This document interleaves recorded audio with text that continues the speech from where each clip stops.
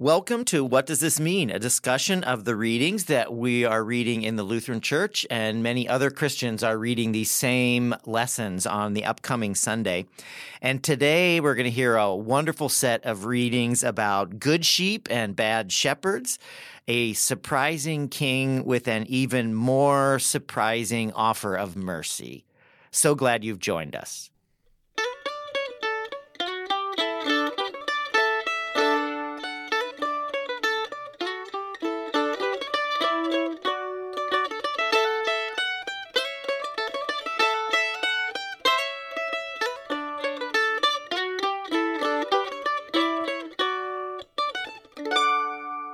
Welcome. I'm Pastor Bradley Schmaling. I'm Pastor Lois Pallmeyer. And I'm Pastor Javen Swanson. We are so glad that you're here to explore Sunday's readings with us. Each week there are 3 readings that are appointed for a given Sunday of the year. And this upcoming Sunday is the very last Sunday on the liturgical calendar. If you're not a church calendar nerd like some of us in this podcast, Not that there's anything wrong with that. That's right. You may just be thinking this is Thanksgiving time, but this is actually the end of the whole cycle of readings that we've been doing for the last year. And this last Sunday has the name The Reign of Christ, and it's sort of a last celebration of the power of Jesus Christ at the end of the year, kind of marking what in the end is most important, that all of our days are marked by the love of God. And then our liturgical year will start all over again. Happy New Year. Yes, the next Sunday, which will be the first Sunday in Advent, when we start all over again, even reading a new gospel. We have been welcoming wonderful guests to our podcast this season, and today we are delighted to have Jill Carl with us. Jill, so glad you're here. Tell us a little bit about yourself. Well, my husband and I, we have 2 children, 11-year-old and a 8-year-old, and we live just in Mac Groveland at Gloria Dei. Currently, I serve on the council, and we're both pretty active in children's ministry, especially Vacation Bible School. Both my husband and I are from really small communities, and one thing by getting active at Gloria Dei that has really helped us is that we've been able to make St. Paul smaller, if you can even imagine that. We run into people now in the grocery store or at school or even walking down the street, and it's so nice to see familiar faces in this much larger community. So thank you for having me. So glad you're here. Let's jump into the readings. Pastor Javen, would you read the first one? I'd love to. It's from Jeremiah chapter 23, verses 1 through 6. Woe to the shepherds who destroy and scatter the sheep of my pasture, says the Lord. Therefore, thus says the Lord, the God of Israel, concerning the shepherds who shepherd my people. It is you who have scattered my flock and have driven them away, and you have not attended to them. So I will attend to you for your evil doings, says the Lord. Then I myself will gather the remnant of my flock out of all the lands where I have driven them, and I will bring them back to their fold, and they shall be fruitful and multiply. I will raise up shepherds over them who will shepherd them, and they shall not fear any longer or be dismayed, nor shall any be missing, says the Lord. The days are surely coming, says the Lord, when I will raise up for David a righteous branch, and he shall reign as king and deal wisely, and shall execute justice and righteousness in the land. In his days Judah will be saved, and Israel will live in safety. And this is the name by which he will be called. The Lord is our righteousness. The thing that struck me first about this passage was it is very strangely written, and I wondered, how did prophets at this time, or Jeremiah, how did he share his message. It's therefore says the Lord. I kind of pictured those people who are standing on crates in downtowns or at a tour spot just yelling at you. And I was just kind of first curious, how would he been sharing this message with these people?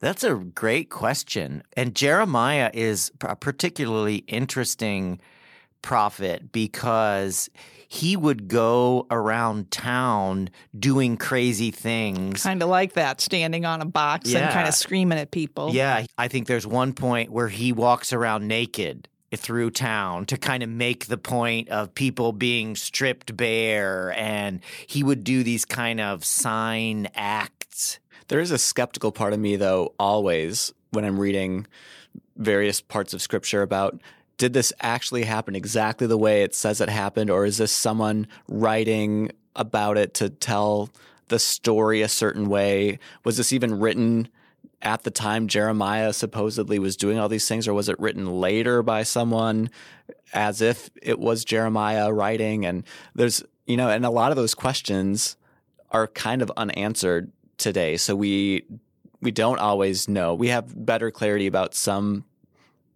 books of the Bible than others, but so there's always part of me that wonders, like, what actually happened? Did Jeremiah actually go naked through the streets and stand on boxes and well, when you think of it that way too, how did he break through the clutter? I mean, you see some of that and you're like, oh, I got to get away from, someone running naked through the street screaming or something. And so how in this time would his message have, made it all these many thousands of years doing all that crazy stuff? Yeah, I actually don't think he did have much impact at the time, because when he's writing or doing all these things, he's criticizing the government's foreign policy and who they're making alliances with, and says, look, if you team up with these bad folks, destruction's going to come to your country. Well, they teamed up with the bad folks and destruction did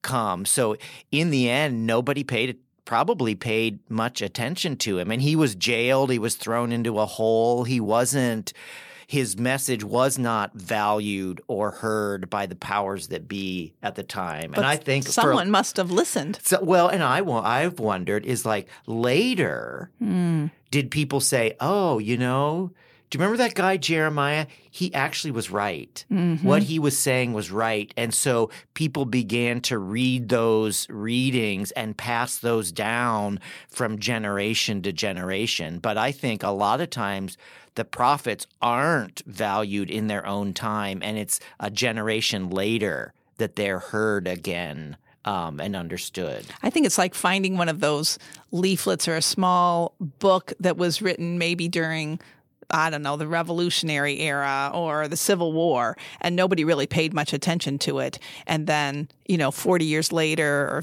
70 years later, someone finds it in the library and says, this person was really forward-looking and had a picture of what was happening, what was wrong with society, and described it in this novel or this, leaflet back then. Javen mentioned about kind of the skepticism. Did this happen? Who actually wrote this?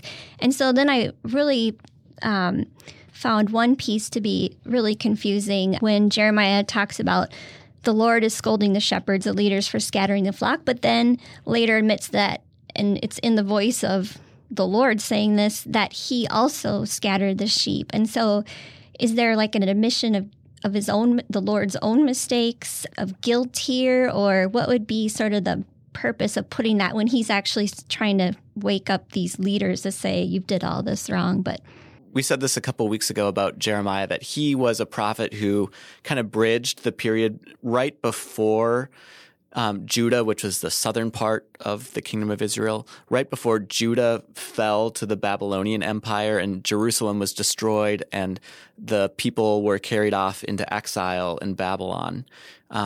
So Jeremiah sort of bridged that period, like he was around before Jerusalem fell and afterwards. And so I think when he's sort of condemning the shepherds here, I think what he's saying, like, you shepherds who have led my people have conspired with with bad actors, and this is the result.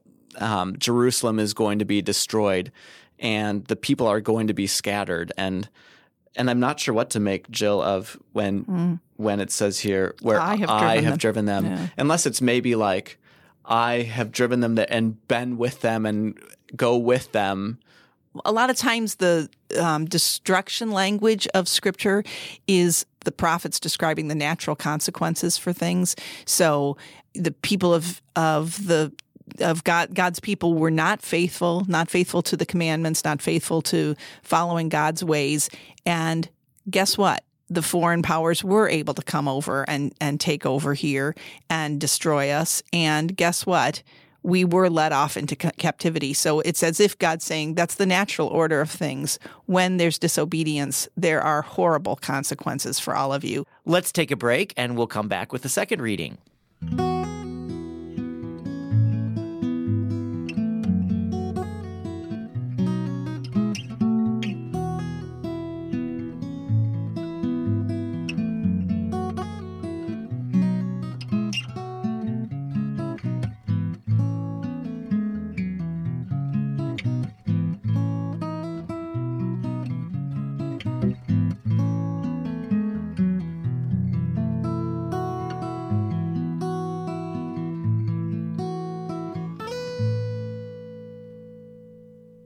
Welcome back. Our second reading is Colossians 1, verses 11 through 20. May you be made strong with all the strength that comes from his glorious power, and may you be prepared to endure everything with patience, while joyfully giving thanks to the Father, who has enabled you to share in the inheritance of the saints in the light. He has rescued us from the power of darkness and transferred us into the kingdom of his beloved Son, in whom we have redemption, the forgiveness of sins. He is the image of the invisible God, the firstborn of all creation. For in him all things in heaven and on earth were created, things visible and invisible, whether thrones or dominions or rulers or powers, all things have been created through him and for him. He himself is before all things, and in him all things hold together. He is the head of the body, the church. He is the beginning, the firstborn from the dead, so that he might come to have first place in everything. For in him all the fullness of God was pleased to dwell, and through him God was pleased to reconcile to himself all things, whether on earth or in heaven, by making peace through the blood of his cross. So I understand that this is the end of the liturgical calendar, and it seems to have a focus on who Jesus is, what he could do. But I'll honestly say, I don't know how this is going to come across, but this passage in particular made me feel a bit uncomfortable. I understand how it could be a source of comfort to early Christians who were trying to make a go of their church, and this could be inspiring. But actually, during the day, I work in marketing, and from that perspective, this text to me focused on Jesus' status and his power. And in my business day-to-day world, when you're promoting a product or service, sometimes you only have to rely on someone's status or power to really get your product across or motivate someone to check you out. And that's not always the best case scenario. And so when marketing has worked the best is when I have a service or a product that has a great message, maybe Gloria Day, for example, and a mission. And that really resonates well. And what bugs me about this passage from a modern perspective is that it really focused on Jesus's status and his power versus focusing on his message, which today seems more powerful than it would have. I mean, it would have been important for early Christians, but they really needed kind of to feel more inspired to keep going with the church. And so I guess it's a difficult question, but today we're surrounded by influencers with statuses, and it really starts to clog out what the real message is. And so I found it odd that we're spending time on this passage. And I'm just wondering if there's another way to look at this, because it seems like it would matter more to us to focus more on the message of what Jesus was trying to teach and the actions we could take. I think that's really interesting. And, so we say in our creeds and everything, we believe God is both fully divine and fully human. And we have passages like this one maybe emphasizes more the fully divine part, like Jesus is the image of the invisible God and things like that. And then we have other passages that show a really human Jesus, right? Like walking and talking with the people and healing people. And that's mostly what our Gospels are those human pictures. And even back in the very beginning in Genesis, like Genesis 1 portrays God, the creator, up on high saying like, let there be light. And then there's light and it's good. And then Genesis 2, we get another creation story where God is walking on earth and picks up some dirt and breathes into it and makes it into human beings. And so you get these two drastically different images of God, like one that's kind of omnipotent and up on high, and then one who's really human almost. People find those two different images valuable in different ways at different times, and I think we're always kind of holding them together. I agree with you. I think, Jill, I'm more inspired often by the human portrayals of Jesus than these lofty divine ones. And I recognize there are good reasons for us to reflect on the divinity of Jesus. And I think when this was written, it was probably trying to find words to capture something that felt very real to people. Like in this person, in the memory of this person, Jesus, people were experiencing something of God. They were finding depth of experience, love, grace, and wanting to kind of figure out how to name that, how to describe that. So I think some of this high language is actually connected to a real human experience of, wow, God is here. God's in this community that's gathered around this person, Jesus. So instead of taking us away from the message, I wonder if it was trying to draw people more into that kind of grand experience of something bigger than ourselves, but somehow concrete in this Jesus person. Earlier in this fall, our Friday morning group, Soul Food, read this book by Richard Rohr called The Universal Christ. And it refers to this passage several times.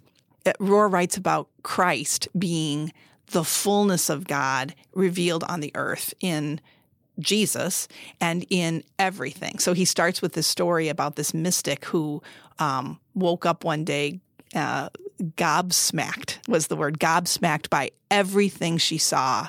She realized was full of the presence of God. The whole earth, every person, everything around her, she was just like on fire. This exciting vision of recognizing God is everywhere. And this language feels like it's, lofty, the sense of Christ is this way up there, power, some huge thing that we can't have access to. But it ends with this verse 19, in that Christ, in that amazing up there, high, elevated vision of what the Christ is, the fullness of God was pleased to dwell. And through that Christ, God was pleased to reconcile to himself all things. Like everything gets to be included. And we want to hold up both images of Jesus. We don't want to box Jesus into he was just this human born in a manger. We also want to say he was the Word of God incarnate. Mm-hmm. And just that phrase sounds overly theological and hard to understand. And I think it's important that we keep pondering that and asking ourselves, what does that mean? And that we always hold those two things together. And maybe that's a good place to move to the gospel reading, which does present a kind of more concrete picture of who Jesus really is. So let's take a little break and we'll be right back.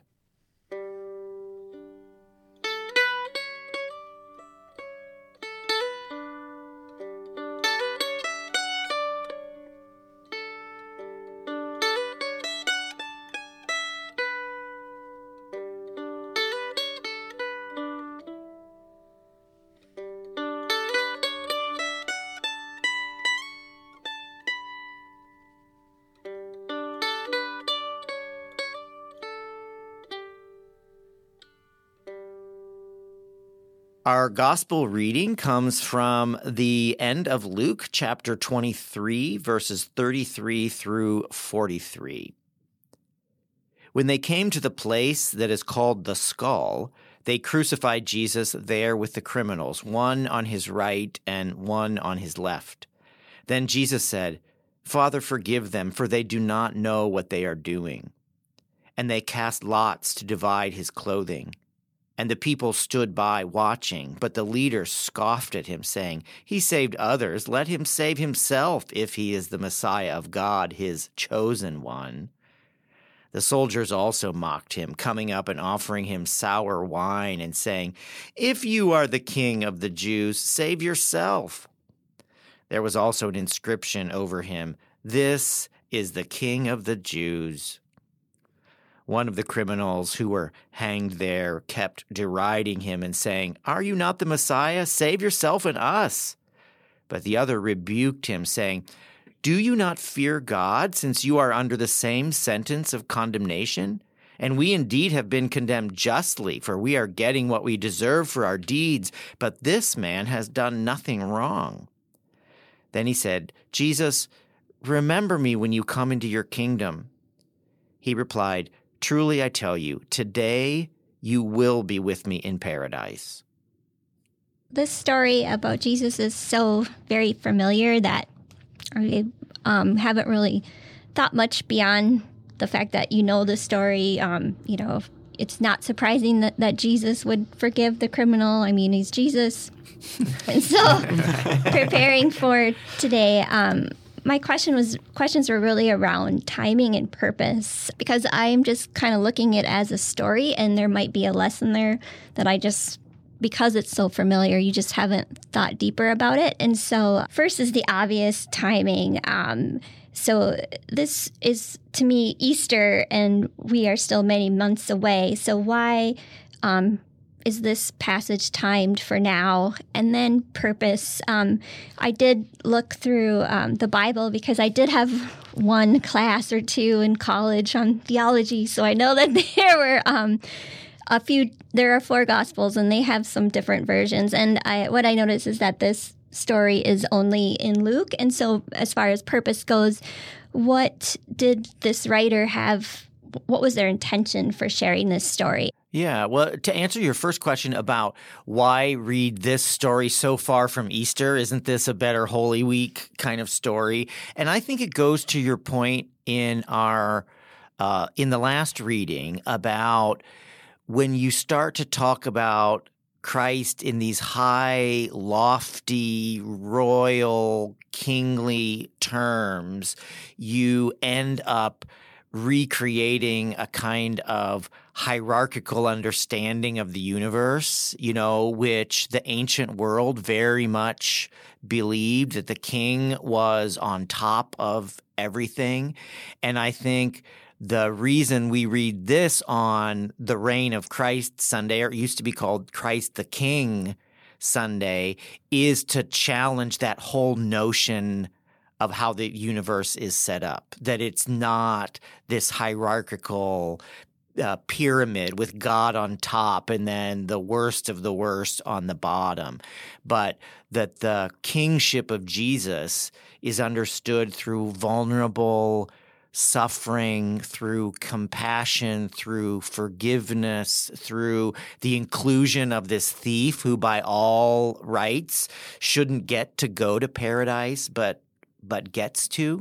Your other question about why Luke is the only one that includes this story. So all the Gospels tell that first part of the story, obviously, about the Jesus being crucified, and I think they all tell the casting lots for his clothing. But the part that only Luke includes is the conversation with the 2 criminals, which I've always thought is so fascinating. And I love that Luke gives it to us. And I don't know the answer to why Luke does it, except I know that Luke's particular emphasis throughout the gospel seems to be sort of turning the world on its head and saying, you think power looks like this, and actually it looks 180 degrees the opposite. So it starts, I think Bradley talked about this a week or two ago, about the Magnificat. When Mary finds out she's going to give birth to Jesus, she sings a song, and we sing it during Lent on Wednesday nights every week. You've cast the mighty down from their thrones and lifted up the lowly. And that's sort of Luke's lens throughout the entire gospel. Like every story he tells emphasizes that kind of reversal. And I wonder if that's what's happening here too, that he's telling the story to show this reversal, that the ones who should have recognized Jesus's power and his kingship don't, and they actually scoff at him. And these criminals, or this one criminal, is the one who actually does see it. He's also the only one who doesn't say, if you are the king of the Jews, remember me when you come into your kingdom. He just says, Jesus, remember me when you come into your kingdom. Luke's story is always good news to the poor. Good. The angels came to sing to the shepherds on the night that Jesus was born, singing, glory to God in the highest and peace to God's people on earth. Good news to all the people. And so you see that here, even the people that are deriding him and mocking him, Jesus says, forgive them, and then tells the criminal, you'll be with me.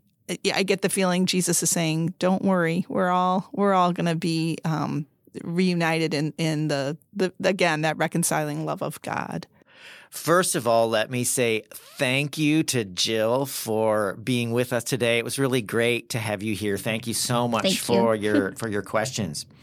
We're interested in hearing what all of you think about these readings or this podcast, so feel free to drop us a note at pastors@gloriadaystpaul.org. We also hope that you will rate this podcast and leave a review on whatever service you use to hear this podcast. Thank you to our assistant music director, Paul Friesen-Carper, for providing the music for us, and to Marshall Saunders of Minnesota Podcasting for producing these podcasts for us. Join us for worship at Gloria Dei every Sunday at either 8:15 or 10:45 a.m., with Sunday school for all ages at 9:30. Thank you so much for joining us today. Know that God is with you, God loves you, and God will provide what you need for today. This has been What Does This Mean? A podcast created by Gloria Dei Lutheran Church in St. Paul, Minnesota. You can find Gloria Dei online at www.gloriadaystpaul.org. This podcast has been produced by Minnesota Podcasting, and they can be found online at www.mnpodcasting.com.